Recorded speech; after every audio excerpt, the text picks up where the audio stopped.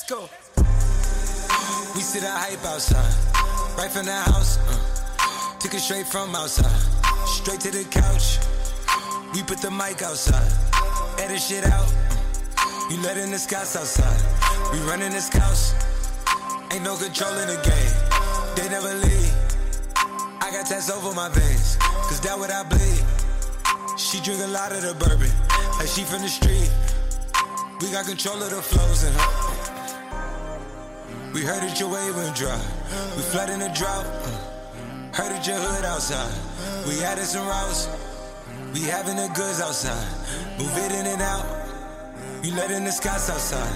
We running the scouts. Welcome to Marketing Misfits episode 28. I am Mike Summers. Brian Chappelle. Oh, we can't get this right. We're going to do it, though. Alphabetical order, I am Mike Summers. Dave Smith. Jeff McHenry. Ryan Chappelle. Stuart Cornelius. It's one person left. Yes, is maybe five that went off. Oh, yes, the new norm. Welcome again to the Marketing Misfits.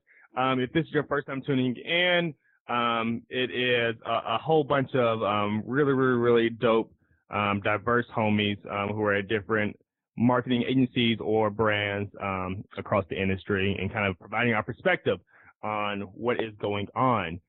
We have Jeff McHenry, who is from works at Wieden Kennedy. Ryan, who is over at Spotify. Stu, who is over at Twitter. Yes, who is over at iHeartRadio. Myself at J&J. And Dave, who is a COVID-free agent. If any of you guys need. He's COVID-free and he's a free agent. Right. Thank you. Clarify. Get it right. Clarify. He's both of them.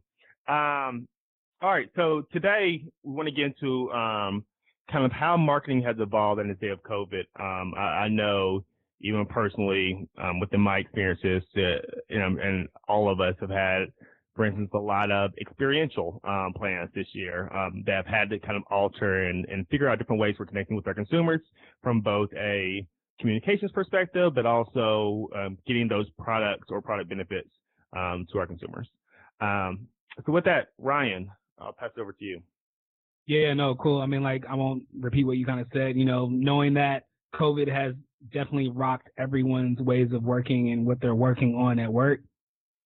Just want to go over a lot of the different changes and challenges that we're going to be facing as marketers and advertisers and tech folks going into the rest of the year as well as into 2021. So just generally speaking, what have you guys noticed in terms of industries or products that are able to survive or die during COVID? For me, I know flour is definitely having the best 3 months ever, in terms of just selling out. I heard no, some stores don't even have no flour. I don't know if y'all are frying a lot of chicken or making a lot of biscuits, but why I gotta be frying chicken? We like chicken, right? I'm also glad you verified what you meant by flour. Yo, so I immediately thought, Ryan, you should introduce him to the cannabis industry before you talk about flour. Right. Hi guys, I'm back. Hey. Yes. Welcome Sorry. back. Yes. This is bound to happen. We introduced for you. Thank you. And but flour with a U. With a U. Okay. Not that flour. I mean, when you guys go to California, y'all can do whatever you want, but right. I did invest in I'm not sure if you guys saw ACB stock has skyrocketed over the past 2 days. Oh really? ACB? Yeah, ACB. For those that don't know what's ACB? Yeah, it's a good question. I was hoping nobody asked me. Look it up. It is a cannabis company, though. That's fine. Is that Aurora? I think. Yeah, Aurora. You're right. Aurora. Yeah. Okay. So there's three really big ones. It's Aurora. There is Canopy Growth Company. Yep. Yeah, those are usually the two big ones. So in case you're wondering about those stuff. The CEO of I always count on Stu for the facts. The CEO of Aurora was actually on CNBC. They had a CNBC last Friday, I believe. I had an amazing kind of Q1 results share out they've declined roughly 95% over the past year. Mhm. So the stock price is I know. very low. Oh, Yeah. The stock price is very, very low, but the ceiling is very, very high. And new CEO, a shift to focusing on profitability, and very, very strong Q1 results with everyone kind of in the hot house getting high. Okay. Yeah, people are in the house getting high, drinking a lot, even though like, I mean, Dave definitely knows this. Like, definitely like 20% of the business for all alcohol industry is like virtually gone by not having a restaurant. 10, Yeah. Oh like, yeah.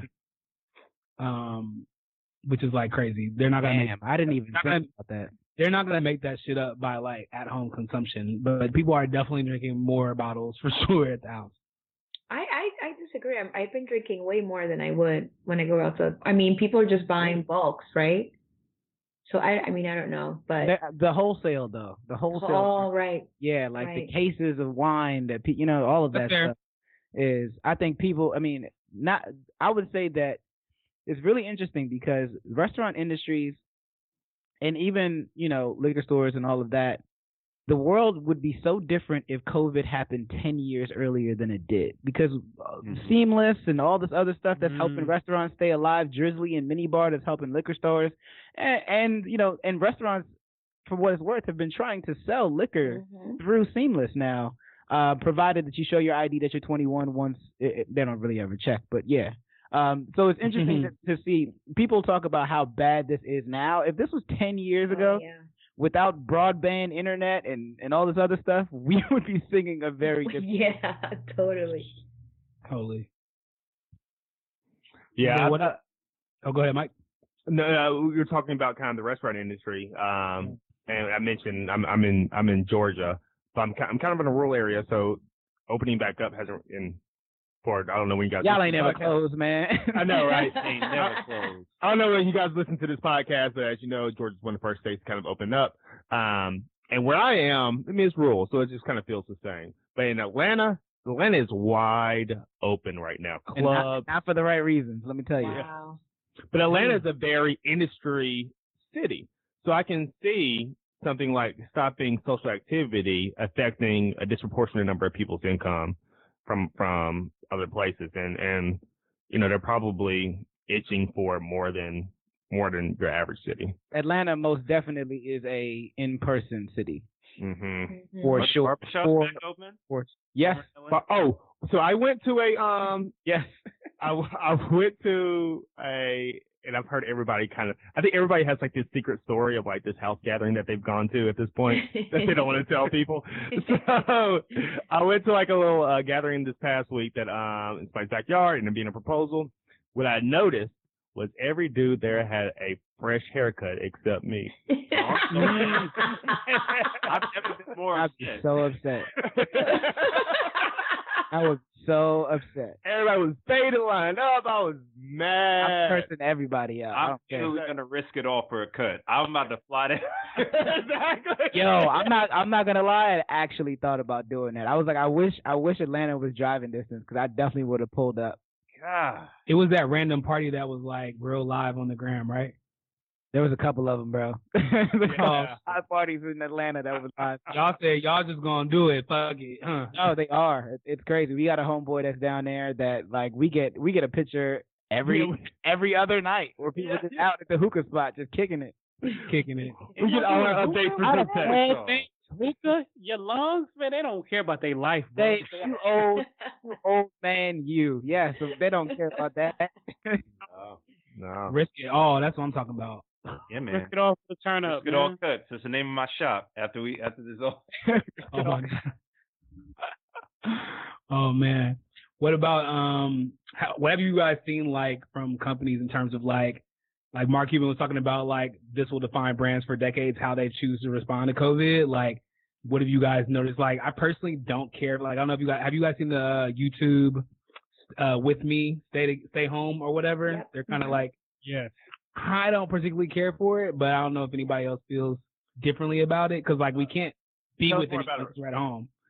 So it was, I think they launched it around mid-March, I want to say.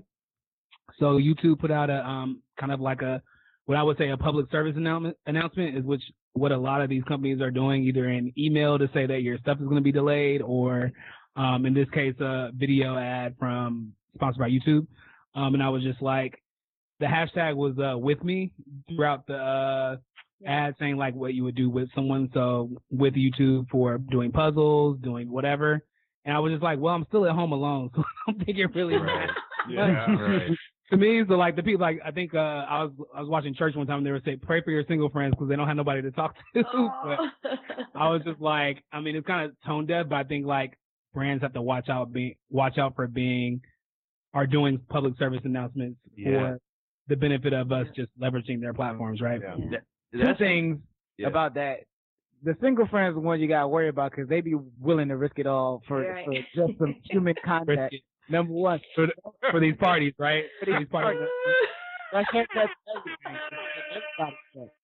But the other aspect of it is how the businesses have looked at marketing, because I would say a lot of companies have turned off their spend from an advertising standpoint to try to regroup and figure out what's the best message. There's some companies that can do it and others that you're kind of like, like I expect something from Verizon because I'm sure that people are using their internet at home more, right? You're getting 8 more hours of people being at home because they're not at work.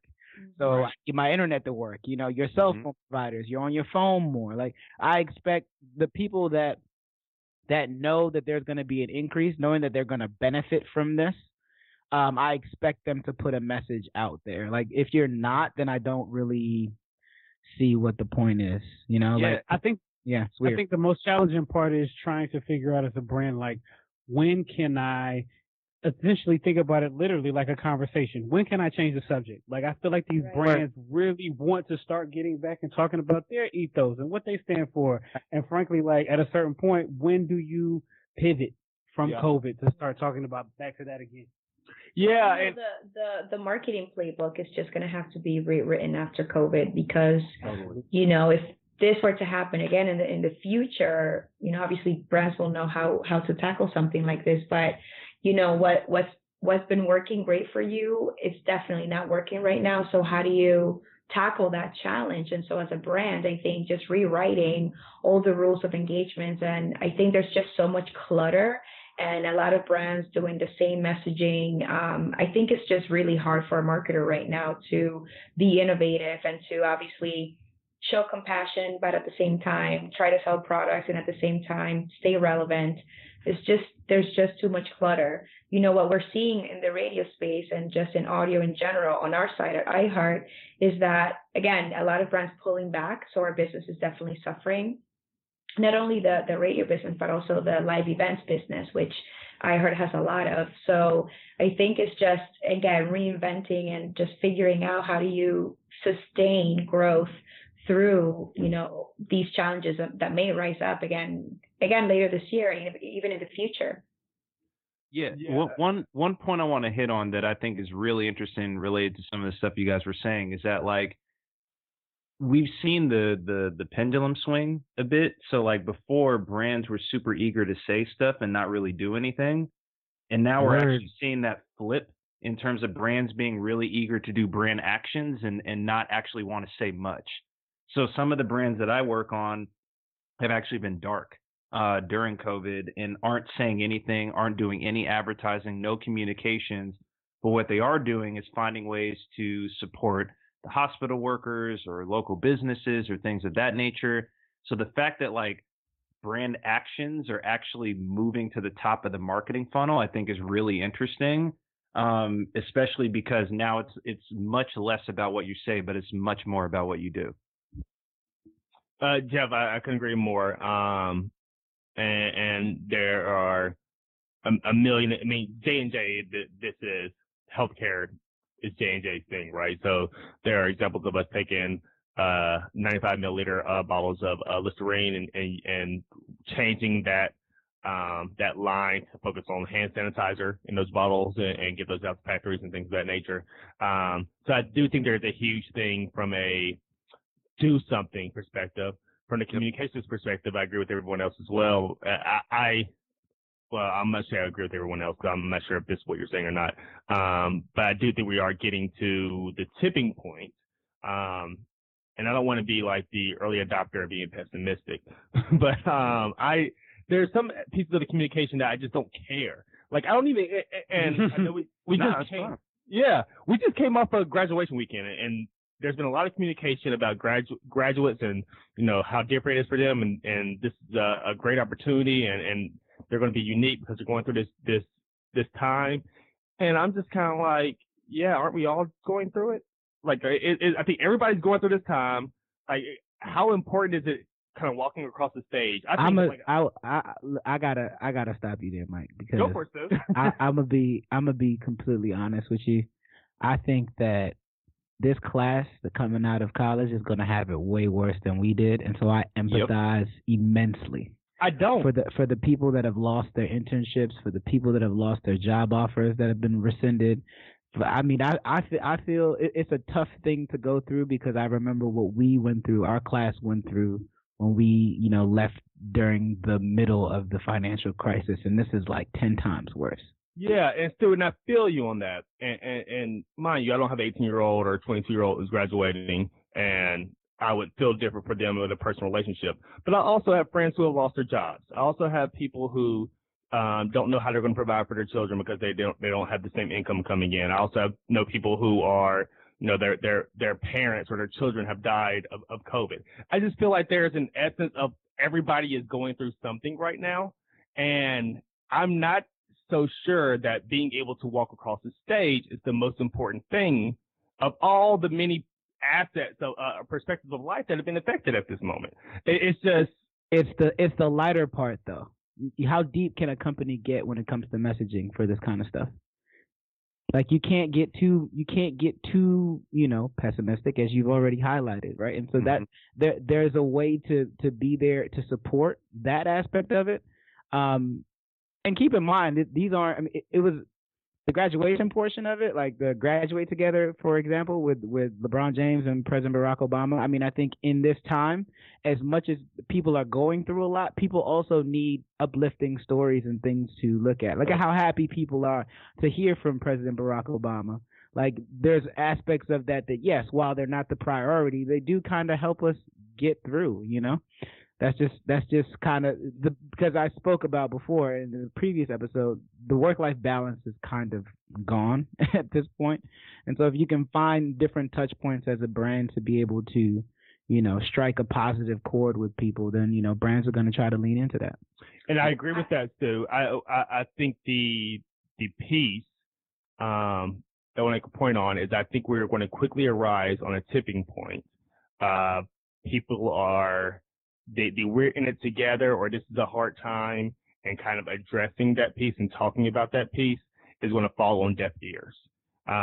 Because if this is the new norm, then it is normal at some point. It's normalized at some point by definition. Oh, yeah. I mean, Black people are disproportionately affected by this, but ain't nobody talking about that. You know what I'm saying? Like, minority. Yeah, I completely agree with you, but I don't hate them for doing it is what I'm saying. I don't hate them. I think maybe, Mike, what you're getting at is the fact that there's just so many virtual experiences. And I think it is getting saturated, and maybe graduation is one of those virtual experiences that we don't necessarily care about. But to Stu's point, I think this graduating class, I remember when I graduated college, I was filled with fear and like not knowing what was going to happen. And I had an internship, I had a job offer, but you're always just filled with so much fear. So for those students, particularly students of color who may not have secured an internship or may not have even had an offer rescinded, they just don't know what to do. And I think a lot of students are getting lost in like the doubt and the fear, and just like, this is just going on for so long. So I think that's what I definitely, I feel for this graduating class, but I don't care for the virtual experiences. Although I felt the Barack Obama speech was very inspiring. Inspirational, yeah. Absolutely. And they need that. Let me tell you, because that is, out of all of this bullshit that's happened, like that was probably the one shine that they've had. Low-key, I needed that speech as well. Yeah, Everyone did. I just posted on my Instagram, so I loved it. It was one of the more spicy times in Obama's. Oh, he could be spicy now. Shit. He wants to smoke. He wants to smoke. What's up? How do you guys feel about the virtual experiences? Like the concerts, the battles, the Instagram battles. Like, I am so over it, but I know some people love it. I don't care. I mean, I think it was dope to see like Jill Scott. The nuance. And then their streaming soared. I believe it like tripled in streaming consumption for both. Ryan, can you tell us a little bit more about the Versus? Yeah, so I mean, we kind of like the Versus kind of just started on its own, like was just being innovative, people being innovative in the time that we're in right now. So Timbaland and Swiss. Timbaland and Swiss kicked it off, and then like a lot of these other artists or creators got involved, and then some people at Spotify got together and just like, why don't we just make sure that we support the music thereafter? So it's not like an official like campaign or anything like that. It just kind of just came up with our editing team to just support on the back end after the whole D-Nice situation. And so D-Nice was kind of the onus of starting this whole virtual experience. But I will say, like, Tory Lanez radio, quarantine radio has like changed the game forever. Like for his artistry and for his creativity. And he's definitely gonna take that, I'm sure, and brand it somehow. I think he's already gotten a deal from MTV. Yeah. Got a show or something. Shout out to Fadia over there at IG, man. She's doing the Lord's work right now, really holding it down. Fantastic human being, yo. She's one of the best, and I think we've all benefited from this kind of innate behavior that happened as a result of COVID and everyone being quarantined, because all of that stuff happens visually on IG. But because the user experience isn't great for people to discuss it, it's all ended up on Twitter. So we all found really weird ways. Like for Ryan, it's like creating the playlist for what was played. For Twitter, it's like, how do we cultivate an experience around the conversation? Because everything that happens, every single moment, there's tweets around. We become the second screen for all of that stuff, for everything that happens everywhere else. So we're trying to find a way to productize that to make the user experience better. That moment surrounding Babyface and oh my God, legendary. God, that was hilarious. The jokes, it was great. It's like being at the barbershop since we can't be at one. I think there's two things that I want to add on the Versus topic that I just really am enjoying. I think one is that we're literally seeing the Silicon Valley mindset in real time, because if you remember how the Versus battle started, like, the audio was really bad. It got super buffered. And for the Jill and Erica battle specifically, like, that was crisp. Smooth. Like the audio was amazing. Yeah. Like, you got to hear all the stories. I think they found ways to extend it beyond just an hour timeline so that people could enjoy the battle without it cutting off. So you're getting to see that. And then I think the other piece of it that I'm really enjoying is the fact that you're developing a level of appreciation for these artists that a lot of people forgot. And so I think when you saw, specifically for me, like the Ludacris and Nelly one, as well as the Lil Jon and T-Pain one, you forget the impact that these artists had at their significant moment in the culture and in time. And a lot of the younger folks, because they weren't in college or they weren't just graduating high school when these artists had this music out. And it's created an avenue for a lot of these artists to get their flowers while they're still alive. Speak on it, Jeff. Speak on it. Just like The Last Dance. A lot of those youngins ain't get a chance to watch Mike. Exactly. And I think that's just special, man. Like, I think for me, that's one of the most encouraging things that's coming out of all of this, is that we don't have to wait until these artists have passed in order to say, like, oh, man, they had all these hit songs and all these records I grew up to. We're living that out in real time right now. And I feel like there's this sort of historical flip that's happening where people are going to stuff that's nostalgic for comfort. And I think that that's awesome. You know what I mean? And we're seeing that in these battles as well. So I love it, honestly. Jeff, so I'm gonna add on that. So one, I do think there's going to be like a rise of virtual experiences, whether it be these Versus battles, or whether it be things like Travis Scott performing in Fortnite. Fortnite, yeah. AR. So that was dope. Yeah, so there's an aspect of, I think that is that even when COVID's over, that's gonna stay, and that's gonna be huge.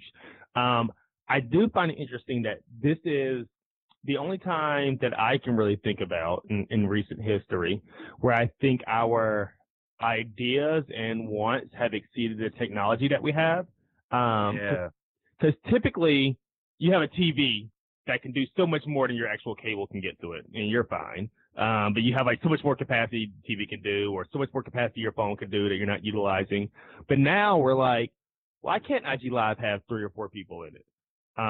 You know, like they're and they'll figure it out. Yeah, Figure it out. That's what's crazy. We'll catch up with it, but the technology hasn't necessarily caught up with where our ideas are, and it's usually the other way around. That's been very interesting to me, and somebody's going to capitalize on that. I also want to point out, I sent you guys an article. I don't know if you guys read it, but it talked about how, you know, Black Twitter and just Black people and minorities on the platforms have been the ones to push that limit, have been the ones to develop different use cases, new use cases that companies hadn't ever thought about before, you know, before we thought of it or before we executed on it. And it's just interesting to see at any inflection point that you can think of. If you go back to Silicon Valley and see all the products that have been rolled out, it ain't get cool until we touched it. Yeah, that's and for all the other stuff, that all the glim and glib just information about, you know, how Black people are affected, some of and a lot of our brilliance around how we communicate and how we have fun and how we push fellowship and community has been renowned. People are just, it feels like people outside of the culture are starting to be like, oh shit, y'all motherfuckers are real smart. Yeah. Mm-hmm.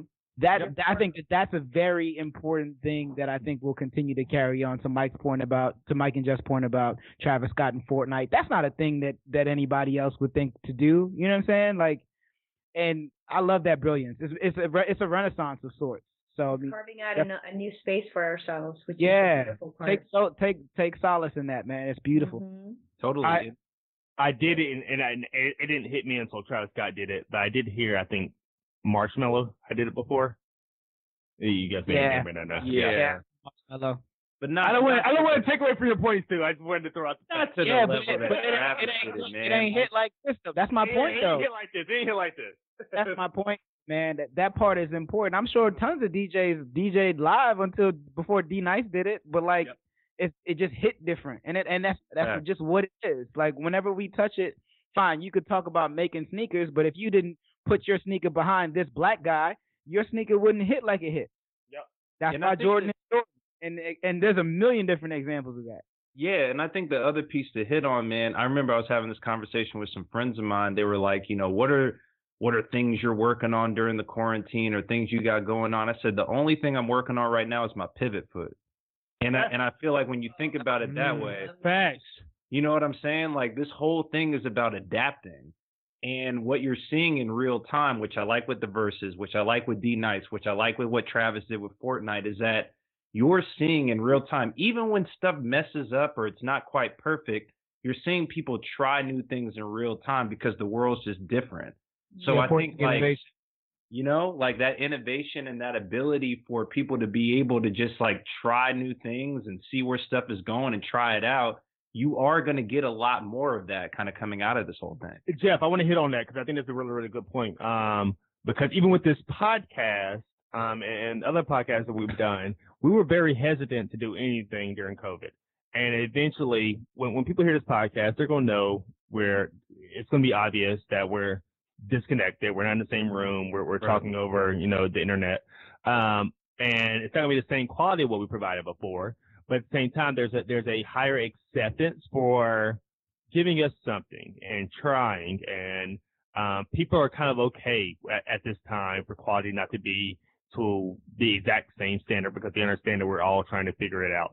That's super, super appreciated, I think, in general, and it should be taken advantage of from people who want to try out new things. This is a great time to do it. I also believe, to the point we talked about earlier with technology, our idea of surpassing technology, I bet you this time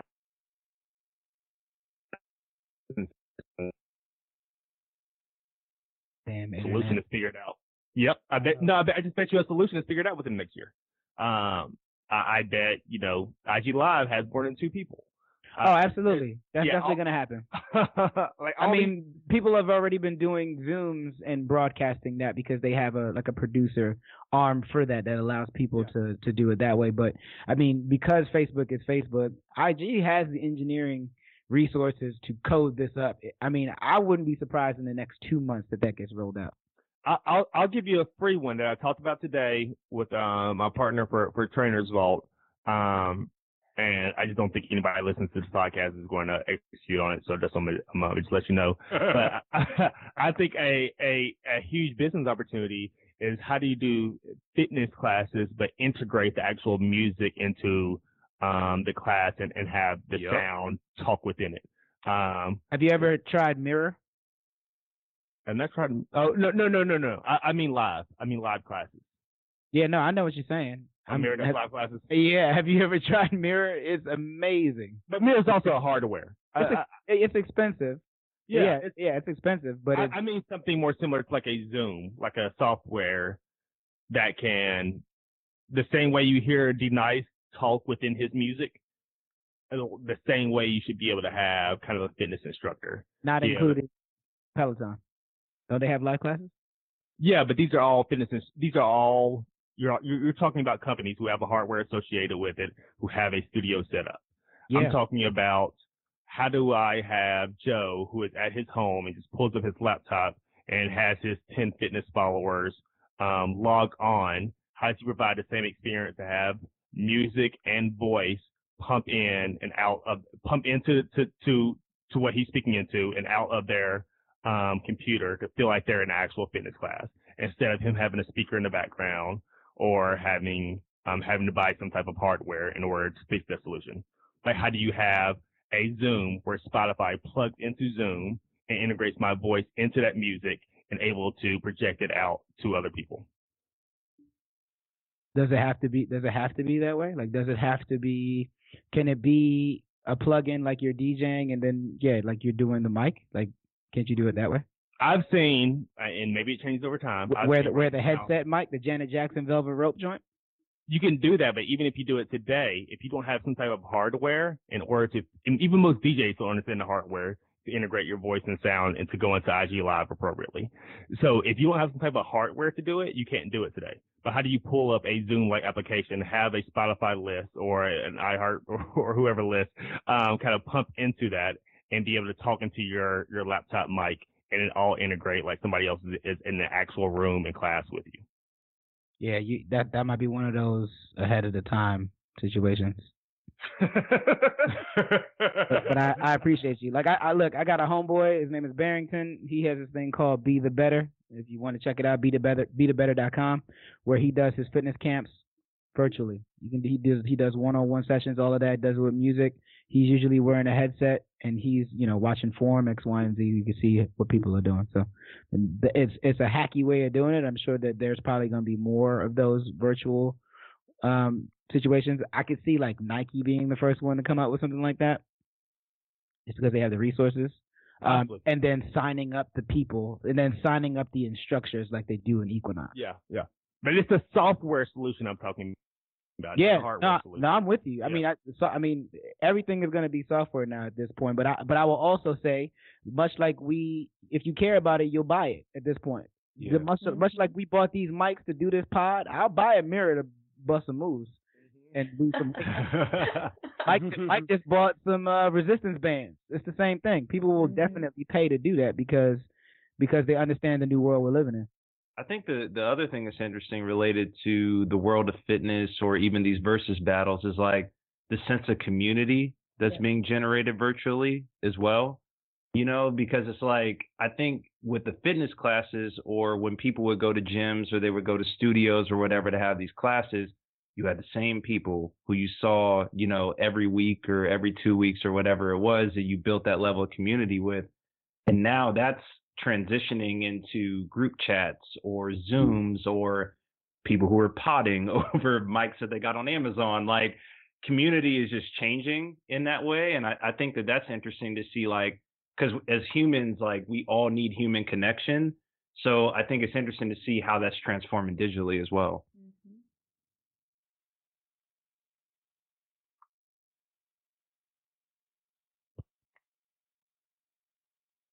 You guys there? Yeah. Damn, my bad. I didn't mean to like make everyone quiet. Fuck. No, I was like, at first I thought I thought I got kicked out the group, so I was like, Shut it down. All right, cool. I was actually trying to sneak out and get a bathroom break because I thought Ryan was carrying it, but no. No, I thought I got kicked out. No, I was gonna say, so we talked a lot about like virtual experiences and those things, right? So like, what about have you guys, especially Jeff, like on the agency side, have you seen like a reduction in creative production and content production on your end from brands, knowing that, well, you sound like you said they're slowing down and ceasing all comms, so I'm sure, but I'm sure that's changed for a lot of us. Yeah, I'll just quickly get into that. So I think, at the agency, we've seen kind of a split. There are some clients who are very much business as usual, and there are some clients who are going dark. But I think when it comes to actual production, like, our production department is incredible in terms of finding ways to continue to like make work even in this sort of situation that we're in. So like we have DPs all over everywhere shooting photography or shooting stills, shooting video content, and there's new innovative ways that people are finding ways to still conduct shoots. So I mean, we just had a commercial for Jordan that came out, kind of that fantastic Last Dance. Thank you very much. And even with that, like it had been shelved for a while, but we had Khaled redo his VO like from his home, and so there were like slight nuances in the VO that we had to address in the final cut. So producers they don't get the credit that they deserve, and they're some of the most amazing people in terms of always being problem solvers. And we're seeing that a lot across the board with all our clients. But I'll open the floor for everybody else. But yeah, for us, it's been amazing to see. Khaled is kind of cheating though, because he got a studio, so his voiceover is you know what I'm saying? Like state of the art, everything. But I mean, what you have to do now is like, I mean, what I was saying too on our end is like just having to leverage a lot of stats content that you might have had from previous shoots and all those kind of things, and how do you overlay that with like animation for sure is like big now. I'm sure a lot of people are going to be turning to more animation. I think, yes, were you about to say something? Oh, no. No, but I think like, yeah, I've seen a lot of that change. Another thing is, I read the Martech article about kind of how digital marketing will change COVID. And one of the other things they brought up was increase in direct one-to-one consumer marketing. So obviously, with the rise of e-commerce, we kind of touched on it a little bit, but I don't feel like the marketing is gonna definitely have to have an overhaul, but I don't think people are looking for it to be overkill on the e-commerce front. I don't know if anybody else is experiencing that, but yeah, I would just add in terms of like the one-to-one relationship with the consumer, I feel like that's going to be the wave of the future completely. And even when you think about like the film industry, so every time the film industry, they come out with the 7th sequel of the same movie, they're basically remarketing the movie all over again, right? So like the fact that you saw the 5th installment of James Bond and now the 10th one is out, like they have to literally spend millions of dollars to get you right back into the seat to watch that same movie all over again. And Netflix and a lot of these different companies that are getting data on the type of stuff that you like or the type of stuff that you like to watch, they're able to get sort of like long-term customer value from you. So they're able to understand, here are the things that you like watching.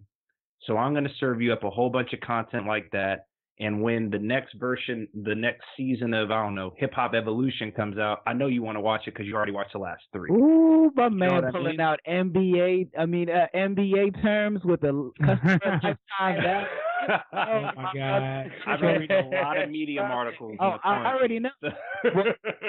To dovetail nicely into that, Jeff, because you set this up really just beautifully. I actually started buying up some of the movie theater stock from AMC and Regal and a lot of those, because I think the only logical course forward from this is to buy movie theaters. Yes. On the cheap, because you have this data, so you know what movies to buy and put into your movie theaters and what not. And because these companies have a pool of financial capital, they'll also be able to curate a movie watching experience that'll be a lot different than what we were paying for with our $16 to go and watch movies. So I think that when you think about the consumer data that you speak about, for Netflix for sure, but your Amazons also that have a lot of cash to burn, your Apples that are starting to get into the game, you start to see how this is going to start to change post this. So hold on. So Stu, I just want you to build on it because I'm actually interested as somebody who's been thinking about what are the movie theaters going to be. You're saying that they're going to change the experience to be more immersive, to now be like better for social distancing. Like, what do you mean when you say they're going to change the experience? In the short term, I would say, I would guess anywhere from 8 to 10 months, it'll probably be more focused on the social distancing. I don't know shit, so clearly I'm just blowing smoke in terms of that, but when it comes to the fact that a lot of these companies spend a lot of money on real estate, they're usually large companies. So you think about those businesses, you have to figure how much are you receiving per square foot that you're paying on rent. And that's really most of those concessions are nice. That's cute. People still sneak things in. So, if I was owning it, I wouldn't count too much on the bar. But when you think about when you think about how much space those places occupy, Amazon is totally down to procure those places because they deal in square footage. Like their warehouses and how much they make off of us ordering what we order is what pays or justifies them buying large buildings. So now that they're in the content game and they can tell, oh, you like Sneaky Pete or you like Mrs. Maisel, they can figure out how to curate the content or procure the people necessary to make the content they need and have it go straight to movie theater, because people still like that nostalgic feeling of going to movie theaters. So I think that there's a correlation there that we'll see those parallel lines that we used to see as parallel will start to converge soon.